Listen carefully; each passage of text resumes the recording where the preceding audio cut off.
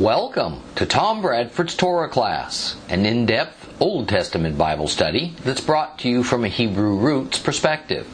This week's lesson is week number 7, 2 Samuel chapter 5, continued.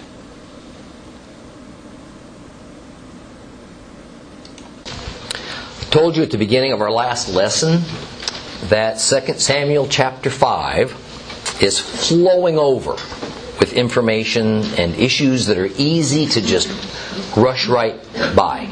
But they're quite important to our overall progression through the Bible, and thus we're going to make a few detours to help explain matters.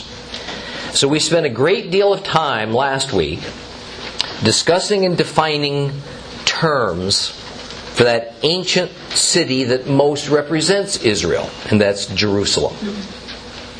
Now we learned that the oldest known name for this place is Yerushalayim. And that surprisingly, it's not a Hebrew but Akkadian name.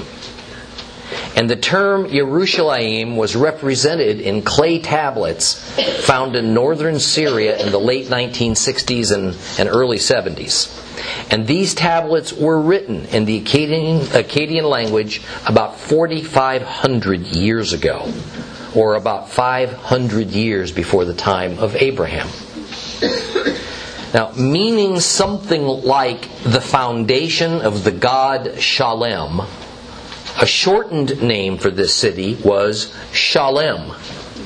And we find that this is the name of the place, or at least one of the names, that was in use at the time of Abraham's encounter with the mysterious king and priest Melchizedek. Further, a clan or a tribe named Jebus eventually conquered or built up Yerushalayim and walled off a section of it. So Jebus and Yerushalayim were both common names for this place and in use at the same time. The walled off section the Jebusites called Zion. It was this walled off section that we find David and his private army conquering in 2 Samuel chapter 5 and then renaming it the City of David. And since David took Zion with his own men and didn't involve the national tribal troops, he felt free to assign a personal name to his new capital, the City of David, because in fact this became his private estate. We need to get the picture that Yerushalayim was the name for the general area. City of David was merely the name for the walled city that resided on just a portion of this whole area. The area, by the way, that lay downhill on the southern slope of Mount Moriah, which is up at the top. Okay, so the City of David was not synonymous with Yerushalayim, and as we go forward in the Bible, we need to keep this in mind.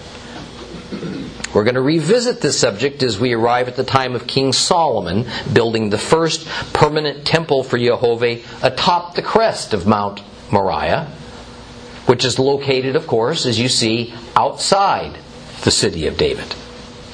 Let's reread a portion of 2 Samuel chapter 5 to get our bearings for today's lesson. We're going to start reading at verse 6. Page 339 if you have a complete Jewish Bible. The king and his men went to Yerushalayim to attack the Yevusi, the Jebusites, the inhabitants of that region. And they taunted David, "You won't get in here. Even the blind and the lame could fend you off." In other words, they were thinking David will never get in here. Nevertheless, David captured the stronghold of Zion, also known as the City of David. And what David said on that day was, in order to attack the Jebusites, you have to climb up from the spring outside the city through the water tunnel. Then you can do away with these so-called lame and blind. whom David despises. Hence the expression, the blind and lame keep him from entering the house. Now David lived in the stronghold, and he called it the city of David. And then David built up the city around it, starting at the Millo and working inward. David grew greater and greater because Adonai, the God of armies, was with him. Hiram, king of Zor, sent envoys to David with cedar logs. And with them were carpenters and stonemasons, and they built David a palace. David then knew that Adonai had set him up as king over Israel and increased his royal power for the sake of his people. David took for himself more concubines and wives in Jerusalem after coming from Hebron, so that still more sons and daughters were born to David. Here are the names of those born to him in Jerusalem: Shammua, Shobab, Natan, Shlomo, Yivchar, Elishua, Nepheg, Yafia, Elishma, Eliada, and Eliphelet. And when the Philistines heard that David had been anointed king over Israel, all the Philistines went up in search of David. And on learning of it, David went down to the stronghold. The Philistines came and deployed in the Rephaim valley. David consulted Adonai, asking, "Should I attack the Philistines? Will you hand them over to me?" And Adonai answered David, "Attack. I will certainly hand the Philistines over to you." So David went to Baal Pratzim and defeated them there. He said, "Adonai has broken through my enemies for me like a river breaking through its banks." This is why he called the place Baal Pratzim. The Philistines had left their idols there, so David and his men took them away. The Philistines came up again, deployed in the Rephaim valley. And when David consulted Adonai, he said, "Don't attack. Circle behind them, engage them opposite the balsam trees. And when you hear the sound of marching in the tops of the balsam trees, advance. Because then Adonai has gone out ahead of you to defeat the army of the Philistines." David did exactly as Adonai had ordered him to do, and pursued his attack on the Philistines from Gevah all the way to Gezer.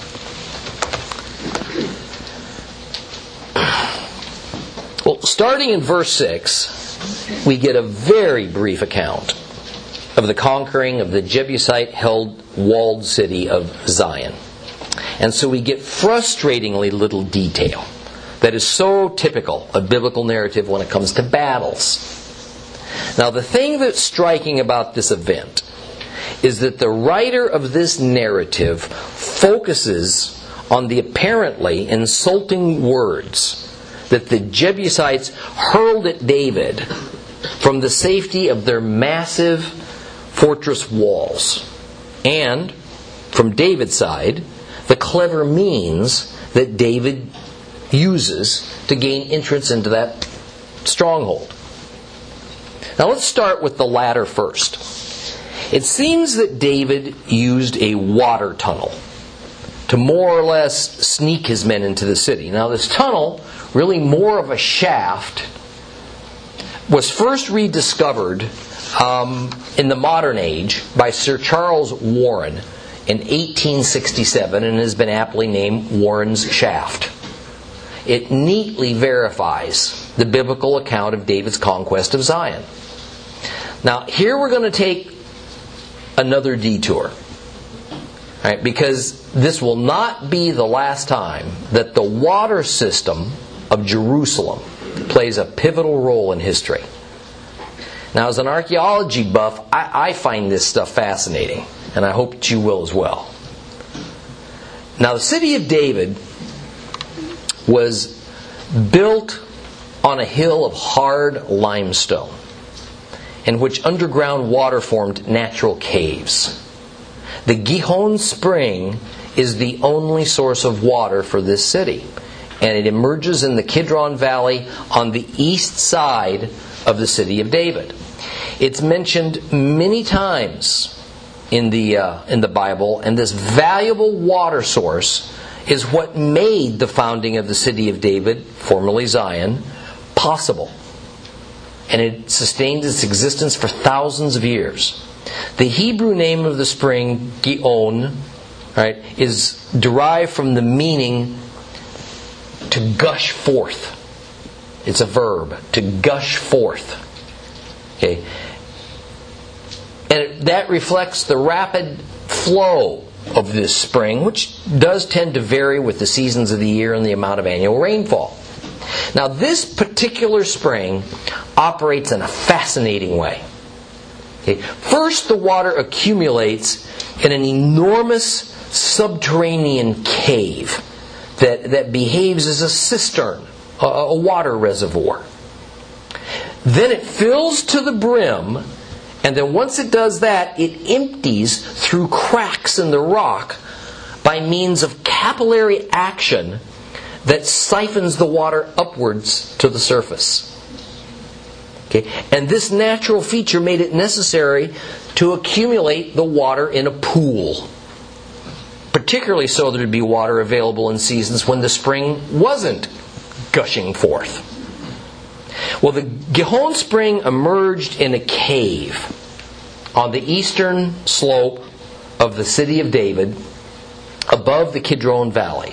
And over the centuries, the various inhabitants of the walled city found it important to protect their water supply from enemies and to increase the amount of water available so that the population could grow. Therefore, 3 different man-made water systems fed by the Gihon spring were carved into the rock beneath the city of David. And they are the most complex and advanced of any known from the biblical era. Now, all 3 systems were in operation simultaneously during the first temple period, and each of them contributed to the efficiency of the city's water supply. They also attest to the efforts of the kings of ancient Jerusalem to guarantee the water supply in times of siege. Now, in times of war and siege, the city's water supply was vulnerable, since the Gihon spring in the Kidron Valley was outside of the city walls. And various means, including these tunnels and shafts, were designed to solve the problem. Now, what is today called Warren's Shaft is the earliest of these subterranean water systems. And the entrance to Warren's Shaft system is located in the middle of the eastern slope of the city of David, inside the ancient city's walls. It consisted of a subterranean rock-cut tunnel with a shaft at its end. Okay, here you see Warren Shaft. Okay?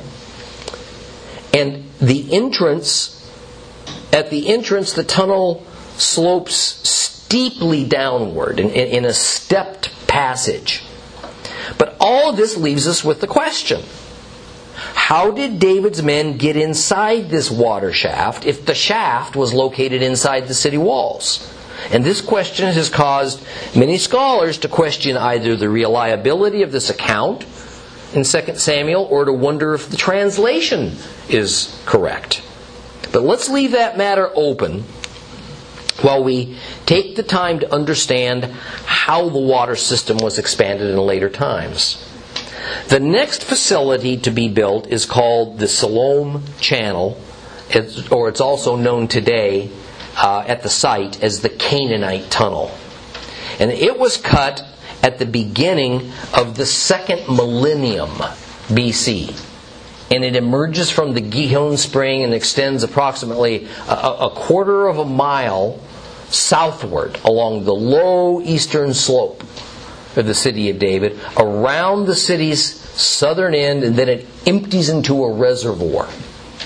The channel's northern part is 3 feet deep. It's covered by large stones. The southern part is open, but it becomes a rock-cut tunnel towards the end of it. And openings all along this channel allowed water to flow out for the purpose of irrigating the terraces on the eastern slopes of the city of David. That's because these were David's private gardens. And we read about those in the Bible. Now the third and last water system to be constructed goes by a name that's pretty familiar to us. Hezekiah's Tunnel.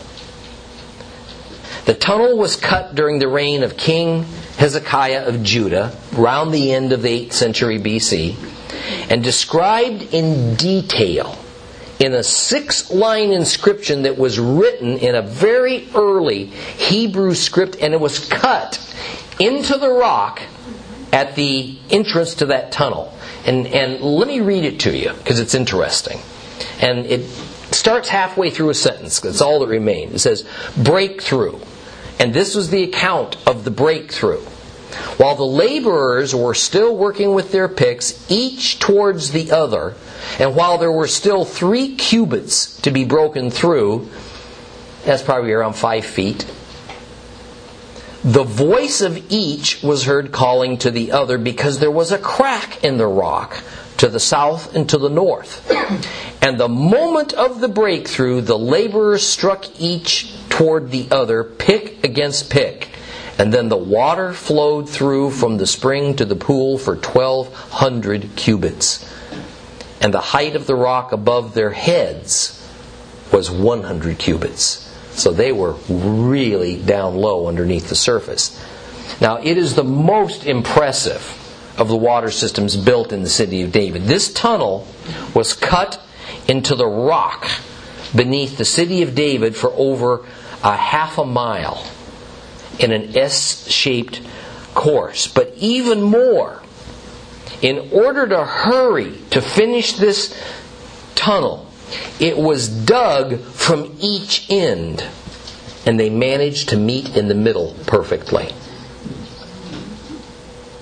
Which is why you have this inscription, because they were probably pretty amazed at it too. My gosh, we did it. Now, how they did this without modern instruments is simply amazing. In a straight line, the distance from the Gihon spring to the Siloam pools only a quarter of a mile, but because of the twists and turns, it's a half a mile. Now, the average width of that tunnel is about 2 feet, and it's about 6 feet high along most of its course. And this final water system is what feeds the newly discovered and very large pool of Siloam that we read about in the New Testament. Now, I've been in both the Canaanite tunnel and the Hezekiah's tunnel, and it's not for the faint of heart. I don't like tight spots.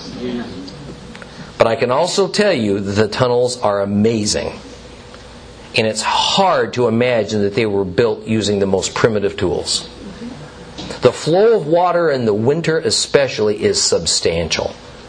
And one can understand how a sizable city could grow from only the water that's supplied by this single spring, the Gihon. Well, let's move now to the second focal point of this chapter. The words spoken to David and his army by the inhabitants of that walled fortress. Now, as big a mystery as how it was that David was able to use the water tunnel to get into Zion is the meaning behind the words of the residents of Zion who taunted David's army by saying that even the lame and the blind could fend you off. Thus, I don't think very many of your Bible translations, if you were to all get together and compare them, would agree with one another on this point. And if we did some comparisons, we'd find slightly different meanings assigned to these words from version to version. Further, when we look down to verse 8, this passage ends with yet another statement about the lame and the blind that seems to be saying that David is disgusted and repelled by people who are lame and blind. So when the two statements about the lame and the blind of Jerusalem are taken together, we get a mystery. The most popular assumption is that this is simply insulting words thrown at David by the Jebusite soldiers who are standing in their defensive positions atop the city walls. And that David's retort about him despising the lame and the blind is sarcasm thrown back at him. But another theory is that lame and blind people were actually brought to the scene and lined up atop these city walls, and they hurled insults at David. And thus David made it clear that when he entered the city, he wasn't going to look upon them with mercy, the way that you normally would expect a warrior to deal with very severely disabled people. Yet another approach is from the rabbis. Some rabbis say that the lame and the blind were pagan idols that the Jebusites placed upon the walls as talisman to place a curse upon David and his troops. Rashi has another solution. He says that the inhabitants were descendants, the inhabitants of Jerusalem, of Zion rather, were descendants of Abimelech. And that the lame and the blind were two statues.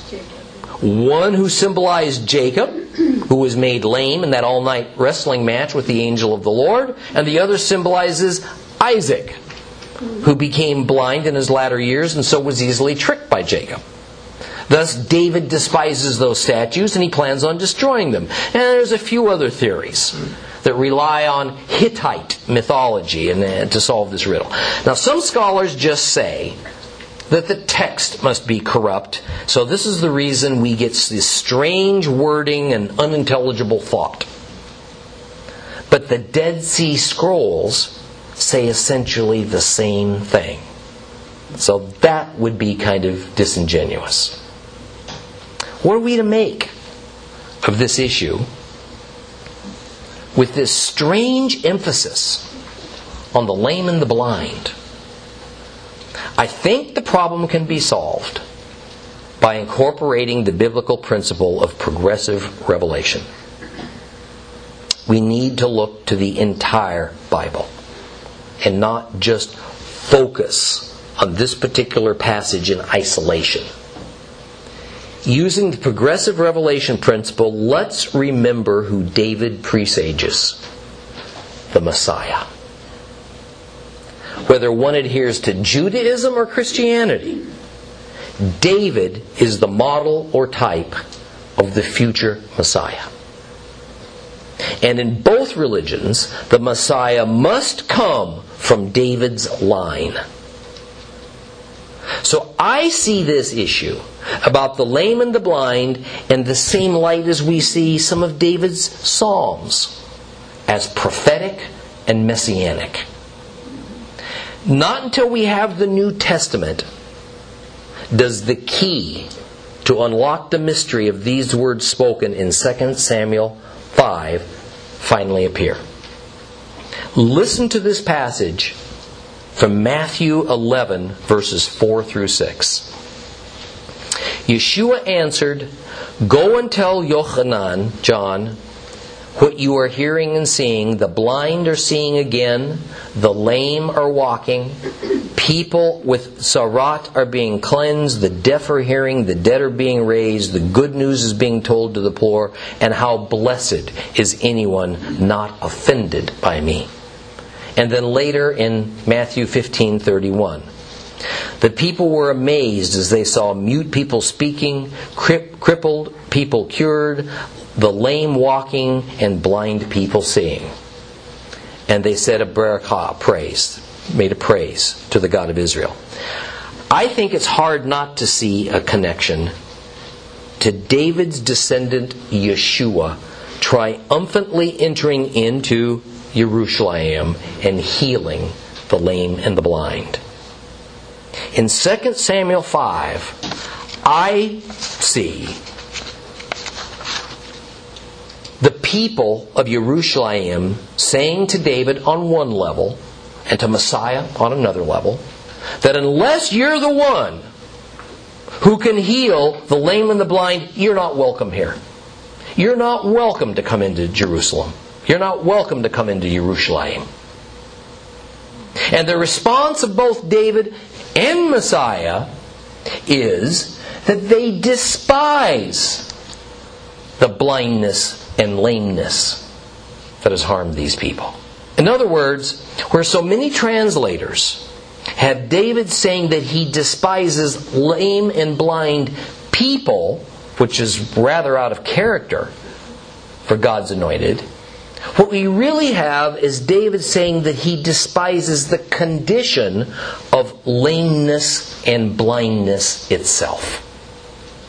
And so when Jesus speaks in Matthew 11:6 and says, "How blessed is anyone," and he's speaking to residents of Jerusalem, that's not offended by me, and he's referring to the lame and the blind.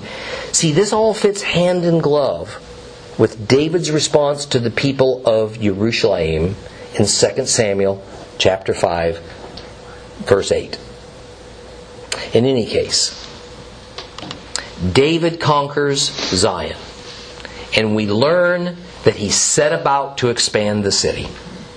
And his first step was to start building at the terraced area at the north end of the city, just outside the city walls, called the Milo at the time, in later times known as the Ophel. Homes were built in this open area that lay between the city of David and the crest of the hill, known as Mount Moriah, where the temple would be constructed someday. Well, in time, the walls of the city of David were added on to encompass and incorporate this new housing area into David's compound. But verse 10 now, after all this history, recenters this entire narrative by reminding the listeners that David's success was actually Jehovah's doing. David was merely a participant. David grew greater because God was faithful to His word for His own name's sake, and David sees and acknowledges that. I believe that this is the key to all godly success in life. Act in cooperation with the Lord, and then give Him all the glory.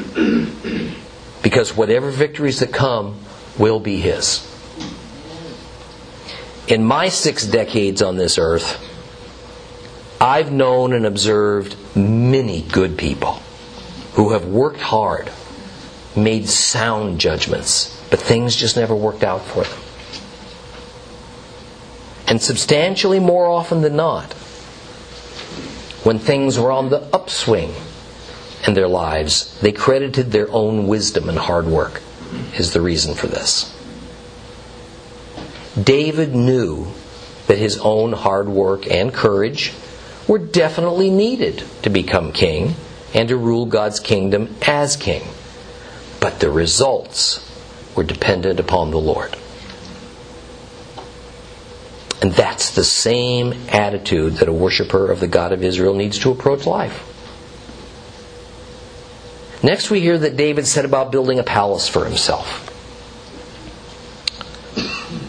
King Hiram of Zor sent cedar logs, we're told, along with a specially skilled craftsman to David, to aid in constructing a proper palace for a king. Now, Zor is another name for Tyre, the capital of Phoenicia.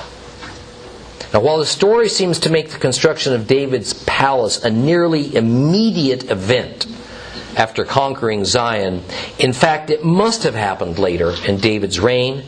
It's not at all unusual, by the way, in Scripture for events to be placed in an order that just doesn't have regard to proper proportions of time. Okay. We know that David reigned until about 960 BC, but we also know that King Hiram didn't begin his reign over Phoenicia until about 970 BC.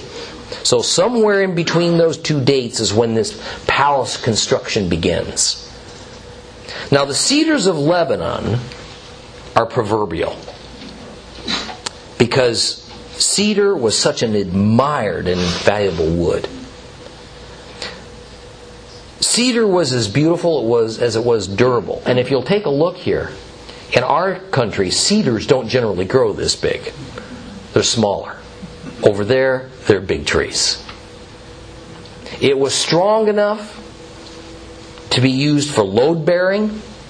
It was lovely enough to be used for exquisite interior paneling. As early as 3000 BC, cedar was being exported from Phoenicia to Egypt. So prized for this wood's qualities. Cedar wood was in such demand that by the time of David, the cedar forests were nearly depleted. And thus it became a precious commodity that was reserved for only the wealthiest aristocrats and kings. This passage implies that David must have had a good relationship with the Phoenicians. No doubt it served an economic purpose that was mutually beneficial. Phoenicia lay along the Mediterranean coast. The Phoenicians were seafarers. They were merchants. But a people who rely on shipping and trading for their economy need goods to sell. Wine and olive oil produced in Israel was highly prized. And so it made sense for Israel to ally with Phoenicia. Now verse 16 adds to the overall picture of what occurred once David acquired his new capital city. Once he was settled in the city of David, David moved his harem from Hebron to Jerusalem, and then he even added to it with more wives and concubines. Now let me remind you that a concubine was not a sex slave or a plaything for the man. Rather, she was like a wife. But she usually didn't have a marriage document, so she was sort of a second-class wife. Now, a concubine, especially in the case of kings, was often the handmaiden of an aristocratic woman that the king would marry to create a needed or a wanted political alliance with another king or potentate. The list of names of David's sons represents only the firstborn sons from each of these mothers. Many daughters and other sons were born as well to these women. David was creating quite a dynasty of loyal leaders for his administration through these women. But what of David's jilted friends, the Philistines? Up to now, the Philistines had not deemed David to be a threat to them. And this was due primarily to the strong relationship he had established with Achish, king of Gath, when David was a guest in Philistine territory and he lived in Ziklag. They apparently looked upon him as a trusted vassal when he left Philistia to return to Judah. And no doubt David let them continue in that fiction, because as he was consolidating his power over Israel, the last thing he needed was a confrontation with the Philistines to confront him. Now, being made king over Judah would have raised the eyebrows among the 5 Philistine lords. But being crowned king over Israel, well, that removed any pretense of vassal status. It vanished. So the Philistines attacked. Was it to punish David for what in their eyes was rebellion? Yeah, probably that was at the heart of it.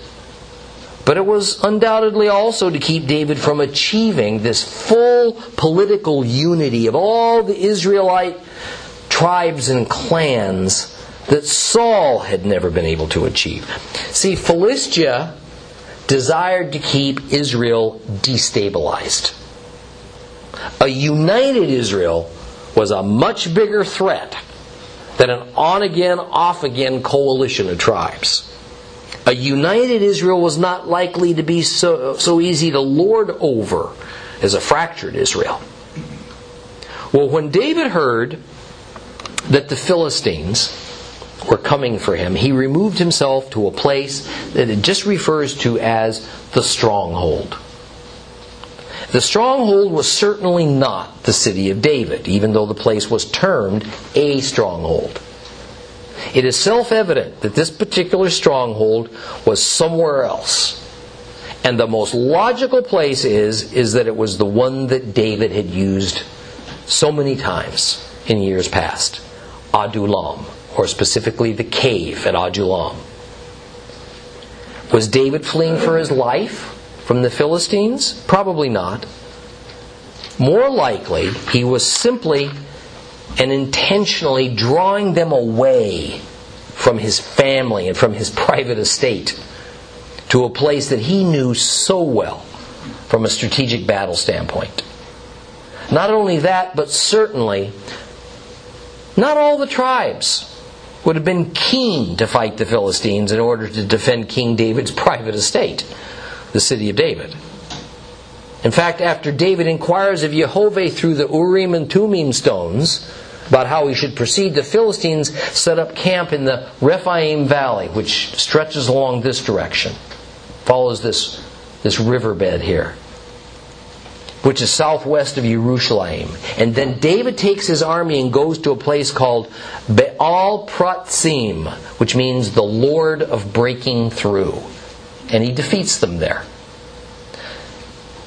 Now here's a question for you. Why would Hebrews incorporate the name Baal to commemorate a great military victory? Let me point out that in an earlier lesson I explained that the term Baal means Lord when used generically, even though it is also used as a formal name of a Canaanite god. It's very similar to the word Adonai, that generically means Lord or Master. And it's used that way sometimes. And yet it's also a well-known title that the Hebrews commonly used to refer to God, to Jehovah.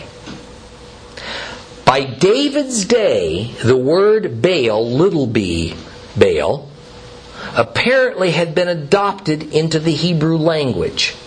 And it simply meant Lord, as in master. It was not meant to indicate a pagan deity.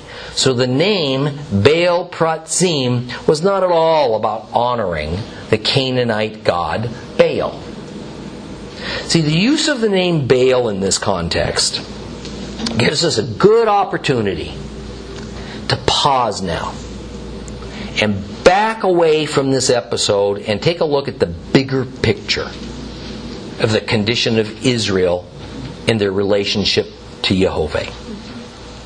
Now, while the use of the term Baal in the commemorative meaning of this mountain was undoubtedly not intended to honor the Canaanite god, the problem is this was just another subtle step in the perversion of the true Hebrew religion as defined by God through Moses on Mount Sinai. The term Baal has evolved from being entirely identified with everything that God hated to simply a common word used by Hebrews in their everyday communications.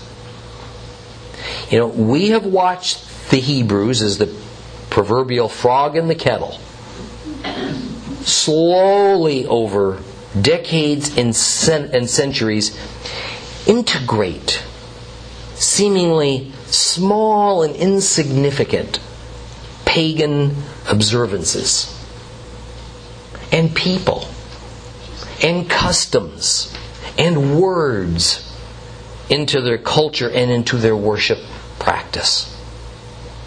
But as minuscule and as unimportant as these changes were, they add up. And by the time of David, we hardly hear the mention of the word Torah or Moses or law anymore as we read through these scriptures. We rarely encounter those words. The constitution of God's kingdom, His divine regulations and commandments, had been infiltrated with traditions and common Middle Eastern social conventions, to the point that other than for a few oddities, the Israelites were indistinguishable from any other Middle Eastern peoples. During David's ascent to the throne and during his reign, his focus was not to purify the religion. Rather, it was to unify the tribes into a powerful sovereign nation. David loved the Lord, but his hands were full, and all of his faculties were aimed with tunnel vision towards finishing what Joshua had started over 300 years earlier. So with Solomon in time taking over from David, and then this long line of various kings that followed them, the Hebrew religion became corrupted with paganism and social customs because the Word of God was no longer their authority, but rather it was man-made doctrines and traditions that ruled. In fact, it would be several hundred more years after David before a long abandoned Torah scroll was discovered in a pile of rubble. It was brought to the king. It was read to him. And this king realized what had happened to Israel since that wonderful moment at Mount Sinai. King Josiah tore his clothes, we're told, in a sign of mourning and grief, and he ordered painful, sweeping reforms in his kingdom to bring back proper Torah understanding, proper worship, and therefore a restored relationship with Jehovah. It was the rediscovery of the Torah that brought about a true revival for Israel. I am convinced in all my being that we are living in such an age. If only we'll stand back far enough to recognize it. If Yeshua's church on earth is going to experience a true revival that we so desperately need, then it's only going to be from the church rediscovering the Torah and falling on our faces in grief and mourning and repentance, just like that king. Sorry, regretful over our failure to heed God's instructions for all these years.